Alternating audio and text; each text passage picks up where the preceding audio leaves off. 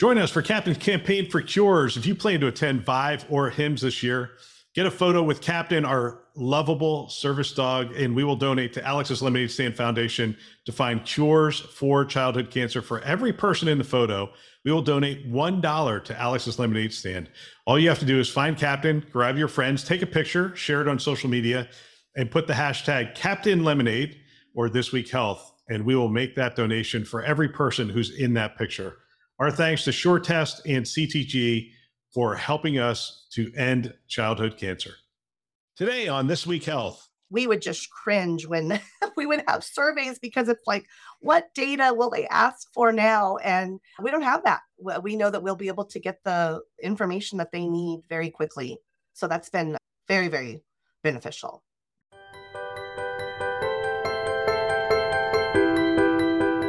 Welcome to Town Hall, a show hosted by leaders on the front lines with interviews of people making things happen in healthcare with technology. My name is Bill Russell, the creator of This Week Health, a set of channels and events dedicated to keeping health IT staff current and engaged. We've been making podcasts that amplify great thinking to propel healthcare forward for over 5 years, and we want to thank our show sponsors who helped to make this happen: Armis, First Health Advisors, Meditech, Transcarent, and YouPerform. We thank them for investing in our mission to develop the next generation of health leaders. Now, on to our show. Hi, everyone. Welcome to one more Town Hall episode of This Week Health. My name is Carla Arzola, and I am the CIO at Rocky Mountain Human Services. And today we will be talking to Traci Follett. She is the Director of Information Technology and Clinical Informatics at Sierra View Medical Center. Welcome, Traci. Thank you. Of course. Can you tell us a little bit about Sierra View Medical Center and your role in the organization? Sure. So Sierra View Medical Center is a district hospital. We're located in a small rural community in Central California. We're a 167 full-service acute bed hospital with full emergency, obstetric, surgical services. And part of those 167 beds is 34-bed long-term care unit. And then we also have several specialty clinics as well as a rural health clinic. So quite a few services to be able to provide service to our local community here. We are Joint Commission accredited. We also have our baby-friendly designation, as well as we're a primary stroke center. So we're pretty proud of what we've accomplished being small here in the rural area. I am the Director of Information Technology and Clinical Informatics. I have worked in the organization for 27 years in different capacities. Actually, my background is a registered nurse. So I started at the bedside and caring for patients, and slowly has kind of moved into the informatics and IT arenas. And I really enjoy that role. I feel like I'm a good advocate kind of for the clinical side, but also advocate for the information technology side to the clinical individuals. So. Well, congratulations, because I understand that now you have both teams. You used to have just clinical informatics, and now you have technology as well.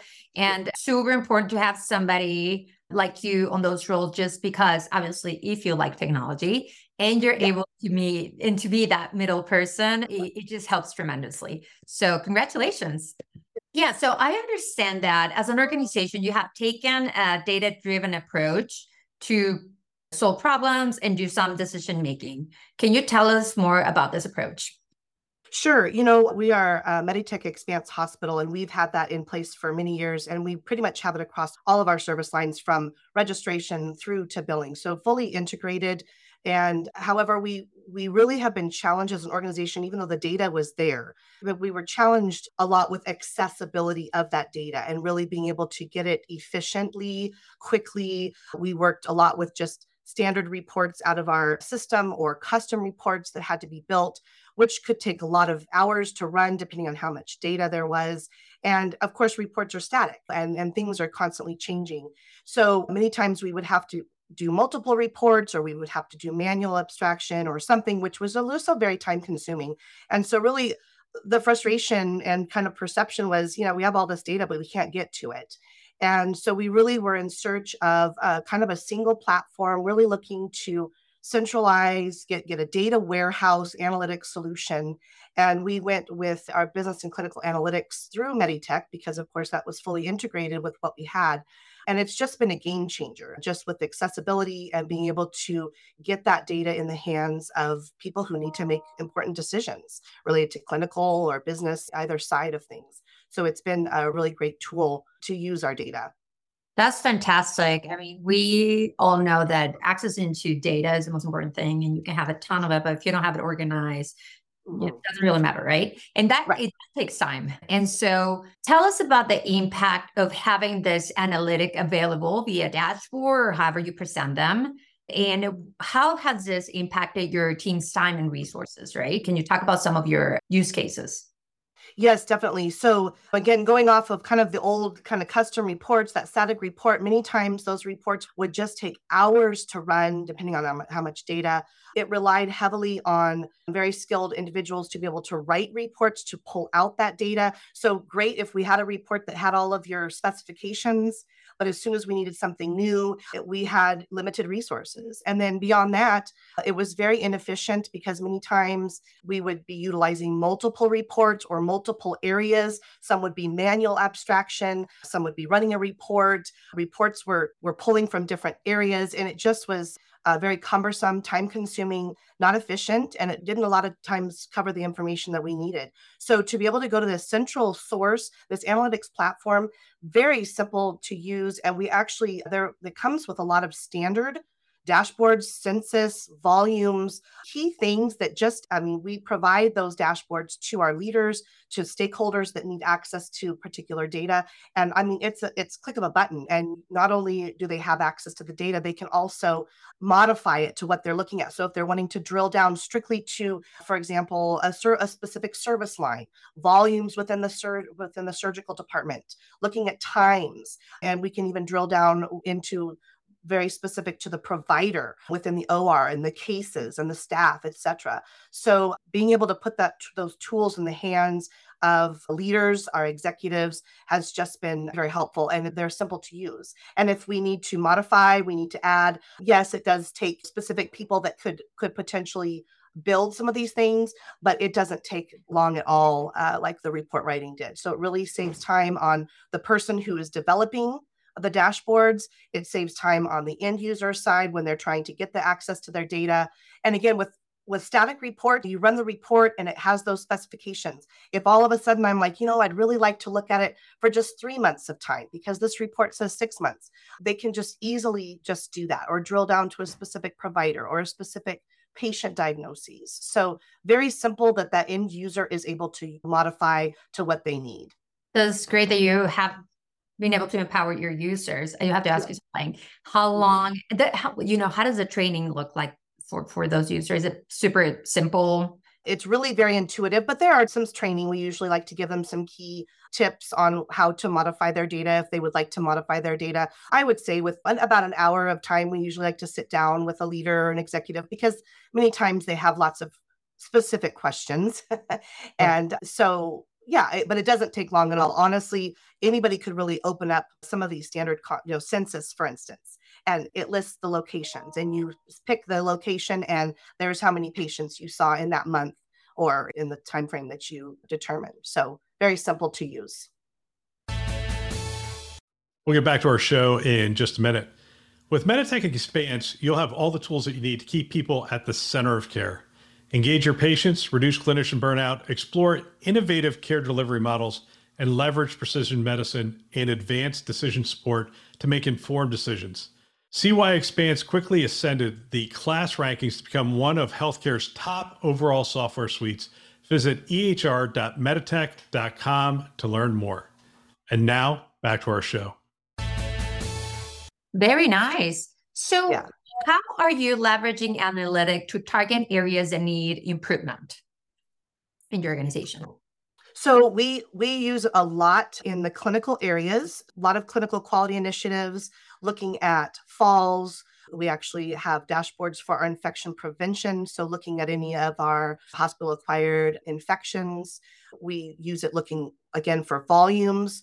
There are a couple of departments that use it for looking at productivity of their staff. So our medical records department is able to look at that and monitor productivity and help improvements there.